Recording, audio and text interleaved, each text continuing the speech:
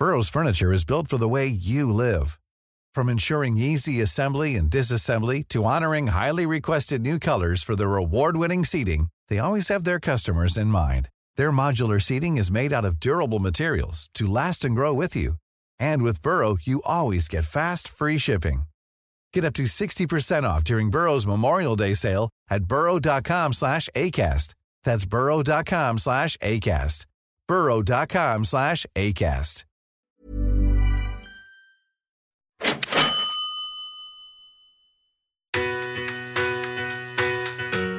I feel that a lot of people build wealth with no real kind of connection to what the end game needs to look like. And so I think we're a community of investors, particularly here in Australia, that focus on net worth as the only metric for success. And, you know, net worth is certainly one metric. This is Property Investory, where we talk to successful property investors to find out more about their stories, mindset, and strategies. I'm Taran Shum, and in this episode, we're speaking with Amazon best-selling author, chartered accountant, and founder of the Freedom Warrior program, Selena Kilcarney. She explores the problems people with high net worth face, despite having $2 to $3 million net assets, and how planting in the spring may help to stop these problems from cropping up.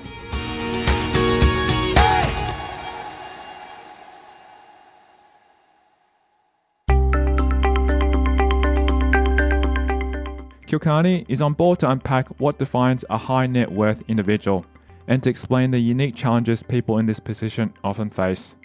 Despite falling into a category of wealth that most people strive for, nobody is immune to problems in their lives, and people with high net worths are no exception. Obviously, it's a pretty generic term, but I guess there's the technical definitions that are wholesale or sophisticated investor. And essentially, from my point of view, it's someone who has probably been investing to some degree for a period of time, has some experience around investing, has created, you know, upwards of $2-3 million in net worth, and you know, from all accounts, they're doing quite well, and you know, really they're just looking for that next kind of piece of support for the level that they're at. I think, you know, as well, what I would say is that I think there's a general feeling that from a wealth goal perspective, that when you hit something like $2, $3, $4, $5 million in net worth, that you know you've made it and that all your problems disappear. And I think that's where this podcast really started from, is just this idea that it's not that your problems disappear, it's just that they, you know, the flavour changes. Yep. And problems also come more and more, actually, because the more money that you have, the more ways you've got to discover on how you can protect that, not only for right now, but also for the future as well, because there'll probably be more challenges that come along the way. But we'll also touch on saying that, you know, it is potentially a wholesale / sophisticated investor in terms of what we're talking about.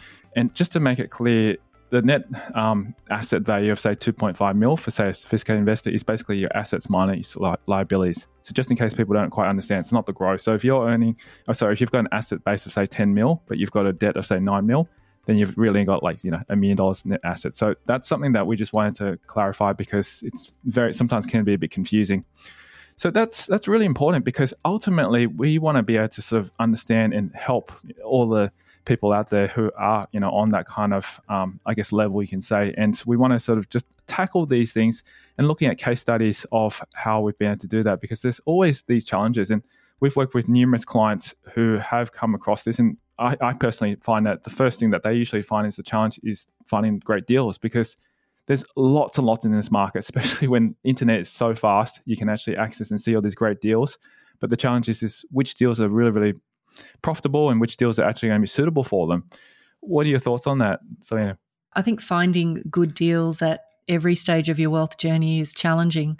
But I think as you pointed out, you know, as you go from spring into summer into autumn, winter, in terms of your season as an investor, your motivation and your focus changes. And I think as you grow your net worth and you do become higher net worth, preservation of capital becomes really, really the primary focus.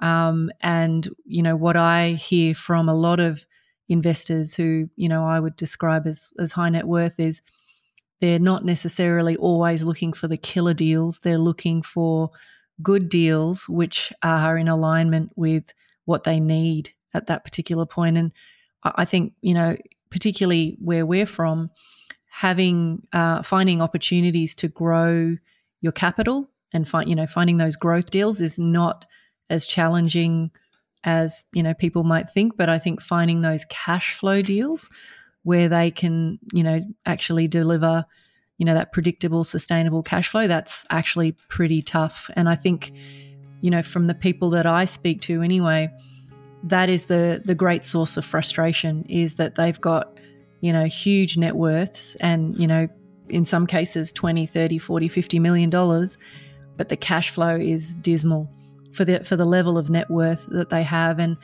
I would argue that most wealthy people don't like the idea of selling assets in order to fuel lifestyle and other desires. They want their wealth to grow, and so that missing piece is finding, how do you find deals that deliver that strong cash flow without taking on crazy levels of risk? I think that's a major concern.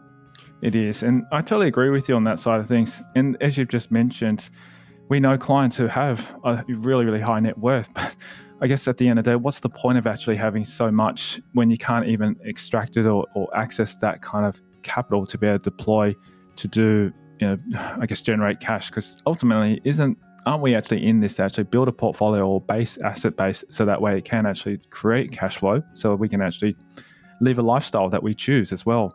Because if you have that on paper and say, 20, 30 mil sounds great, but how do you actually get those funds out to be able to sustain your lifestyle? That's a bit of a challenge. And, finding deals that actually can do that for you is, I guess, where we're going to be really talking about today in this kind of topic. Obviously, not specifically about the deals, but specifically how do we actually change that way to be able to perhaps, move into sort of alternative strategies or move their funds into something else that can actually generate cash flow.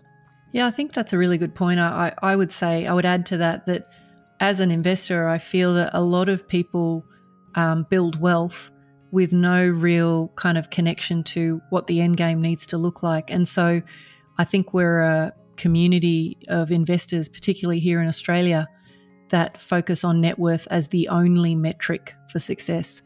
And, net worth is certainly one metric, but I think that at some point along the journey, you've either got to, try and strive for a crazy net worth and put up with the rubbish cash flow that most assets deliver, or kind of earlier in the piece, start to focus on that passive income. And so that is, I think once you hit a certain level of net worth, and this was my experience when I had a reasonably good property portfolio in, 08, 09, and I started to go, well, hang on a sec, I've got this great balance sheet, but I still felt like I was, heavily reliant on my active income. And I kind of, that's when I started to really go, well, hang on, this doesn't work. This isn't the right pathway. So I think that, what I hear from high net worth investors now is, I've got lots of capital, but it isn't working for me the way that I want it to be. And that's the other thing we got to also consider is the opportunity cost, because, at this stage, a lot of the high net individuals have been able to find deals that have provided them with high capital growth, which is typical. And it's great that they've spent all the time to build that up. And I know plenty of clients who've done that as well. They've got easily 10 to 20 mil worth of assets, but they still are working full-time in their job. As much as some of them might love to do it, they also want to be able to do other things that they really enjoy, like spend more time with family, do charity type of work and so forth, but they can't get out of it because they're still using the job to also still service their current portfolio, which is challenging, and they've got a nice high worth, 10 mil easily for some of these. And I kind of go, wow, it's great that you can. I'm just looking at a family who we actually even hang out on a regular basis. I'm thinking about them now. And I was quite surprised when he told me, how many properties he owned. But he was telling me every day he was stressed because he's still relying on his job. And he said, look, if I lose my job, I don't have enough money to be able to even just be able to pay down some of the debt or service the debt that we currently have. And he's paid off at least 3 of his properties, which he's got about, I think, 6 of them, but he's still stressed. And I'm like thinking, how is that possible? You know, both you and your wife are working and you've got this massive asset base, but still not able to sustain it. And I scratched my head and going, I wouldn't not ever want that for our family, nor would I have wanted that for his family. So hence the reason why, you know, I've had those conversations with him further, and, you know, he's obviously looking to alternative strategies at this point in time. I'll tell you something funny, and you can tell me whether this is true or not. But my experience, and I say this through the filter of maybe this is just what I attract into my life, but people I know who are, I would even describe as ultra high net wealth, they are still super frugal. And, you know, I think the stereotype is that as you become wealthier, that you start living this, you know, really lavish lifestyle and you have these insanely expensive holidays and you live in the mansion. But the more people I talk to and the more people I spend time with who, you know, not only are they, you know, fantastic investors, but they're also, you know, extremely wealthy, the more I realize that the frugality and, you know, mindfulness around spending doesn't disappear. So, you know, I think partly that comes about because exactly what you said there, the wealth is almost like compartmentalized over here, and then you've got your active income that you've got to use to support your lifestyle, you know, over here. And so sometimes those two things feel very different, very, you know, distinct. It's really interesting. And I think it's also initially when building up a portfolio, whether it be an asset base of property or businesses or whatever it is, you know, if they've started off with nothing, they would have actually ingrained into them, you know, over time that they've got to be able to put money away, save, and budget really, really well and tight. And as the portfolio continues to grow, that habit continues to you know, move on, but it doesn't change very much because that's how they've been able to build their wealth. But as soon as they start building more wealth, then they go, man, how am I supposed to continue to manage this? And that's the mindset that's got to be changed over time. And to be able to build that asset so that way you can actually drive and provide that income or that cash flow. Otherwise, there's really no point doing it. And I'm not, you know, saying bad things to people that you shouldn't do it, but it's just the mindset needs to change over a period of time in order to do that, because you've got to think, how do I switch from these high capital growth type of assets, move them into sort of high cash flow type of assets to be able to do that? And some people only do it when they're retiring because they can't work, you know, at that point. But why should we wait till when we retire when we can actually do it earlier? Totally agree. It's fascinating. So that's one of the major challenges that we see, especially when a lot of these clients, and I'll give you another example. You know, I know a client who's got easily over 10 mil plus of cash that's been in some funds in the past. And he's constantly saying to me, you know, I would rather you help me find deals that provide monthly cash flow rather than me put into something that will just return the capital growth at the end of the term. And obviously, you know, it's something that we can help with, but it's just more and more I'm seeing these clients are wanting something that's going to be providing them a cash flow, so that way they can sustain, you know, whatever their lifestyle is, or maybe pay down even more debt or whatever. Because by the time you wait for something to grow, typically it takes anywhere between 7 to 10 years for property to double in its value. By then, there's so many different things that can potentially happen in life, and sometimes people just forget that, you know, in 10 years' time, property's already gone up and they've already missed the boat. So it's really fascinating.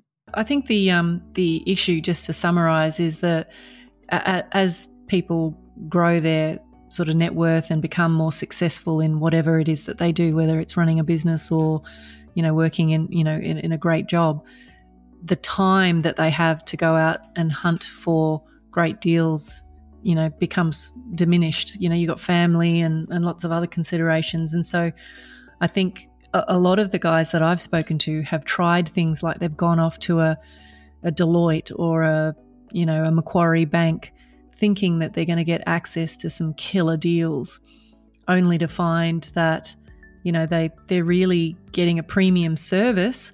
So they get invited to a lot of fancy events and things like that. But really the sort of the offers are just, you know, more of the same, more managed funds and shares and things like that, which, you know, to some degree doesn't necessarily give them the outcome that they want. So I think this issue around finding investments can't necessarily be solved by just shopping around for the most expensive or, prestigious advisors. I totally agree with you on that side of things as well, because it kind of leads me into the second part, which is to talk about one of the other challenges is trust. Because I guess the reason why a lot of the high net worth investors end up going to these companies is because it's got a brand around it. Therefore, people trust it. You go to Deloitte, you go to KPMG because, yes, it's been around, it's renowned, and supposedly, they're supposed to deliver you on the best value. But even though when I was working in the corporate world, I've worked with these companies, they do charge by the hour and they do charge, for service. And ultimately, at the end of the day, it doesn't necessarily mean they're going to deliver your expectations, because at the end of the day, they still have a business to run. And if their business doesn't successfully make a profit from it, then they don't have a business. So you've got to also understand that they're really only there for their own profits, to be honest, in my opinion, because the amount of work I've given them in the past for some of the projects we've done, they've charged quite substantial amounts of money, and they still ask for more even when they haven't delivered on what they've requested for. So I think ultimately trust comes back down to who do you want to work with. It doesn't necessarily have to be big brands like Deloitte and KPMGs and all those kind of things, but you got to also understand that when you're actually working with someone potentially, or some group or company, that you want to be able to work with them long term. And this is the thing, when I say to all my clients, I say to them, look, at the end of the day, I'm here for a long-term relationship. I'm not here to just send you deals and then that'd be it. I want to build this long-term relationship with you, because ultimately it's going to be more than just, business here. It's going to be a family relationship where I feel like as though I'm part of your family and part of here to support and help you as well too.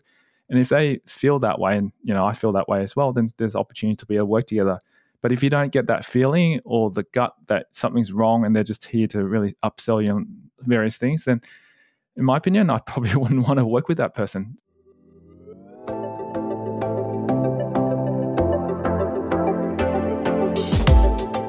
Coming up after the break, Kilkarni shares that she isn't immune to certain things herself. I know that when I was a very green investor, I was definitely guilty of getting suckered into good marketing. She explains how you can't have success without shedding. One of the things I was writing down today was a quote that my husband John has said to me from the day one that we got together. She reveals why reaching your goal is only the first step in the journey. I think, as I said before, I think there's a tendency for people to go, well, net worth, that's the goal. Let me hit that goal and then I'm done. And that's next. I'm Tyron Shum and you're listening to Property Investory.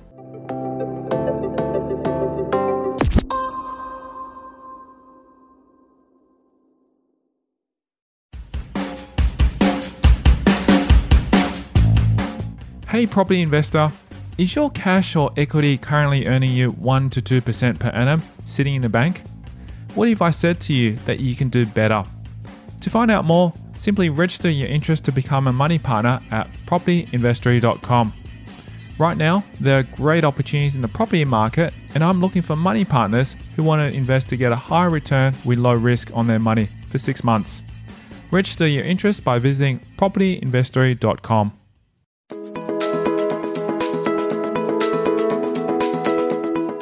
As she has experience working at Deloitte in the past, Kilkarni knows what it's like to be on the other side of the fence. Many years later, she went through an impactful exercise with people who could have been her peers. About 5 years ago, I started to interview a series of high net worth investors who had either been with, one of the big four, or they'd been with BT or Macquarie Bank. And I asked them about the experience and specifically from the viewpoint of, did you in fact get access to better investment opportunities? And the sense I got was a resounding no. I think, part of what comes with those big brands is the expectation that maybe they've got some cutting edge relationships and ability to leverage into deals that the average Joe can't. And certainly, that wasn't the experience that most people had. And I think, exactly as you've said, sometimes you've got to think outside the square. Sometimes you have to break away from mainstream thinking. But, the expression that I've heard used over and over in my circles is trust but verify. So, of course you want to work with people that you know, like, and trust. That's, ultimately the game, because you want to build long-term relationships with them. But the question is, how do you make sure that, they're the real deal? And this is where, being able to ask the right questions, do the right background checks, formulate rules around what you want in terms of communication, what your expectations are as far as transparency. Because ultimately, what I'm really advocating for is, as your wealth grows, you should want to be in control even more than when you first start out. Like, you really want to be the decision maker behind every deal. And so, unfortunately, I don't think there's any shortcuts.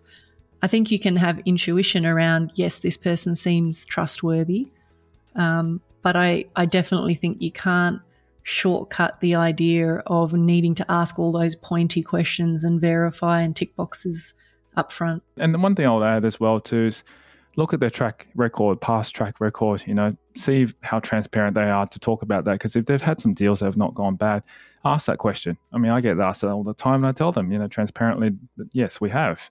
And I'm not going to hide that. I just want to let them know that we have also, managed the risk and so forth around it as well too. And that's the thing. You've got to look at it from a proven track record point of view. Not everyone's going to, have all the glam and the shine and all that kind of stuff. But if they are just genuinely able to be transparent and show you what they've done, then, that's already a good starting point. And I think that's what you need to look out for as well too, when you're looking and doing research behind who you're going to actually take on as being a trusted advisor or someone who can actually help you source the deals. Because unfortunately in this market, there's just so many people out there spruiking and selling this. And at the end of the day, it's great if you can actually find someone to be able to do that. But a lot of times I've heard so many scary stories where people have just trusted this particular person, and at the end of the day, they've just done, what they shouldn't have done, which is basically look after their own pocket and basically just charge all these exorbitant fees. And you probably may have seen a lot of these stories happen recently as well. There's a large case at the moment that I've seen online with a particular person who's gone through and done a lot of developments and promised people that they'll get an insane amount of return. But after about 3 or 4 years, nothing's happened. And all the assets that he presumably purchased and so forth have all been frozen. And now it's a long legal battle to be able to get that back. So yeah, you just got to do the due diligence and not be sold on the marketing hype and so forth. Hence the reason why, you and me, Selena, we don't hype up anything. We try to be as transparent as possible and share what we've learned. Otherwise, it's very easy to be just sold into these marketing things that are out there because the shiny object's just only around the corner. I think one of the things we were talking about before we turned on the camera today was this idea that it's very easy to manipulate numbers and research to make deals look really great. And I know that when I was a very green investor, I was definitely guilty of getting suckered into good marketing. I would take whatever profit and loss or growth projection that someone thought was going to happen handed to me and just trust it verbatim. And, when I then went back to reconcile how things performed in reference to what I'd been shown, it was like chalk and cheese. So I think one of the big areas of trust and due diligence is to really, from a trust point of view, especially when you're looking back at past deals, is, ask them for past, profit and profitability statements that they handed out and then reconcile that against what actually happened. And, I think this whole idea of really stress testing these profit and losses and making sure that they're realistic, sometimes you can even do some of that through common sense. Occasionally you have to go and get professionals to help you. But if you're going to part with any money, you just want to be super confident that those, profitability assessments are robust, rather than what I see very commonly is, particularly in the property space, people handing out these very glossy, profitable looking brochures and, they couldn't be further from, the truth. So I think it's something to be very careful about. Yeah, absolutely. I've been there, done that, seen these beautiful developments and they're very, very glossy and they're saying, oh, this is a return that they can get. But then when you go out and do your own DD, you go, hold on, how's that possible? A lot of these kind of things. In a good market, if it's up market, then that's great. But, it's not always going to be the same every time, because the challenge is like what we're going through right now, some tailwinds or headwinds that we're going through, the market has taken a little bit of a slip back. And ultimately, when that happens, then you've got to actually really consider, are those values or those assets still worth as much as it was 6 months ago? So I guess it's what we're trying to say is do your due diligence at the end of the day. And when you do find that particular person or those advisors or a company to work with that you can trust, then make sure that you do actually check out and do a proven track record history, check what they've done, see if they've had any, bad dealings in the past, etc. So yeah, that's really interesting because at the end of the day, trust is a very, very important thing, and it's something that will take time to build up. I wouldn't say that you can, meet someone the first day and you hope that, they're going to be able to deliver on something X, Y, and Z, even though they say they try to do that. But it's like, marriage or getting to know someone. You don't go and marry them the next day unless you're in Frozen. But at the same time, you got to let that time happen, and you just got to build that relationship. It's like you and me, Selena, initially when you approached me to do a podcast together, it took a bit of time for me to get to know you. And once we built that relationship up, it's so much easier now. And I think at the end of the day, it's knowing and giving that time to people to be able to build that relationship and building that trust. Absolutely. So yeah, that's the second one, is trust. The third one we wanted to sort of just share about is one of the investors, is particularly, the ones that I've spoken to a lot recently who are high net individuals as well. They've always said to us, look, we've built this great asset base, but the challenge that we face now is that what do we do next? And they get stuck. And I guess for them, it's like having a very clear direction / plan in place, because say you build up a portfolio and your first goal was to get, say, $10 million of assets. But after that, what is your next goal? And then they get stuck at that point because they go, how am I supposed to actually generate income from these assets that I've built? And it's not always very, very clear, especially when the market changes in property and so forth. And hence the reason why you've got to also consider all the other factors as well. So yeah, Selena, what are your thoughts on that? One of the things I was writing down today was a quote that my husband John has said to me from the day one that we got together, which is success is a process of shedding. And I remember 20 plus years ago when he said that to me, I just really half understood what the heck he meant. But as time has worn on, I've found myself, he says it all the time, and I mainly in reference to clutter around the house and mess around the house that the kids leave. But from a wealth building perspective, I definitely think as you become more wealthy, as you grow more successful, it's really important to constantly be striving for, how do I simplify? How do I, create flow? How do I make this easy?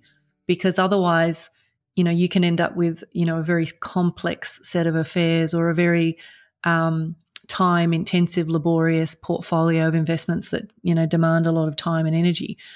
And so plan is obviously a big component of that. But I think part of developing a plan, particularly if you are already high net worth, can seem redundant. So a lot of high net worth individuals think, well, I've made it, I've got my millions, I don't need a plan. But I definitely think at every stage of your wealth journey, you need to kind of create these plans within plans in order to, make it not only an enjoyable experience, but one that you can actually focus on what matters, like what are the key values and metrics for the stage of the journey that you're at.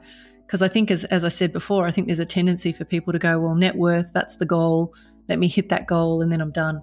And so there's a sense of, I hear this often, just not really sure what the next move is because you've hit this multiple million mark and you're not sure what to measure. You're not sure what to change about your portfolio to make it more robust.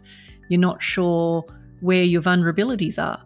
You're not sure about how to optimize. And so I think a plan is really, from my point of view anyway, an organic kind of exercise. It's not set in stone. And I think, unfortunately, a lot of people think that you set out a plan when you start investing in your 20s or whenever 30s, and that you just stick to it doggedly, and then that's what gets you to where you want to go. But I think the ability to adapt, shape your plan, make tweaks on a regular basis, every 6 to 12 months, it doesn't mean you necessarily change the overarching strategy. But I think I think it's like, I forget the expression, but, you can win the war or you can win the battle. So I feel like there's a lot of tactics around, like, how do I get to the next step? But I think once you've kind of reached what I would call a high net worth status and you're moving into autumn and winter, which we've talked about before, you still need a plan. You still need a plan. And I think lacking that lack of direction is very common, yeah. Yeah, I totally agree with that. And it's really interesting that we talk about that, because when you think about the seasons, imagine if we never planned to, I guess, decide when to actually plant, when to sow, when to actually wait for things to harvest. I couldn't imagine what our society would be like if we never actually put those things in place, because not every season can be used to plant a seed. And, I'll take an example, strawberries. I didn't know that you couldn't plant strawberries in summer because it just doesn't grow in that temperature. And then when I realized, hold on, you got to grow in the winter, you got to plan for that. So it's a little bit like that. Once you reach to a certain level, whether it be, reaching a status of, say, X, Y, and Z net worth, or when you're reaching, say, a certain age or whatever it is, you got to start to think about, how do you actually set things up so that way you don't sort of stagnate or you don't have enough. Because, as we've talked about, I've had many, many clients who have got to a point where they've got such great high net worth, but they're still at this point in time not in a position to be able to leave their job, even though it sounds like they've got a lot of equity and they can draw those out and potentially live. But most people don't want to live off an equity. People want to be able to live off cash flow. Hence the reason why they still have active income come in, because one day, if they can't work anymore, where will they be able to have reliance on? Where can they get their cash flow from? And hence the reason why I guess a lot of clients come out to us, because we can set or provide opportunities to be able to do that at this point in time, to be able to generate some cash flow from it. Obviously, this is not the podcast for it, but the thing is that's one of the few challenges that we see, is actually being able to plan out and have a clear direction, because it's easy to kind of go, hey, there's a great deal down there, it's returning 20-30% return. But is it part of your strategy? Is it part of your plan? And if it isn't, then obviously the deal's not going to be right for you. So you've got to actually understand the reasons behind it before you can actually go and find a deal, because the deals are usually the tactic, but the plan is actually your strategy. And if you've got a goal to retire, say, maybe at 50, 60 years old or whatever it is, you've got to make sure that your strategy is in place. Otherwise, by the time you reach 50 and 60, you've got nothing there. Then you'd be rushing with such short period of time to be able to achieve something that might not be feasible, in that period of time. The only thing I would say in the sort of under the umbrella of no plan is, I think a lot of people that I've shared time with and who've become clients, one of their big concerns around the no plan is how to start to incorporate their children and family members into the game. And it's a really challenging one, because in some cases, having kids be involved can sometimes be, a help and a hindrance to them, because you want to help your kids understand the investment game and how to grow your wealth, but you don't want to disable them either. So there's creating a family investment charter and, setting down values and principles for how you want to grow your wealth. I mean, that's really all part of the plan as well.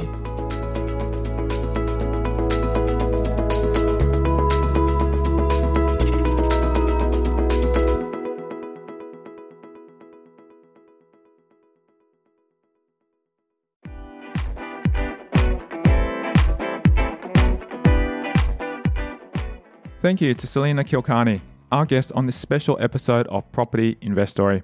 And if you love the show and are ready to get serious about investing your money to get a low risk, high return, then SMS me your name and email address on 04 99 88 10 40 to become a money partner.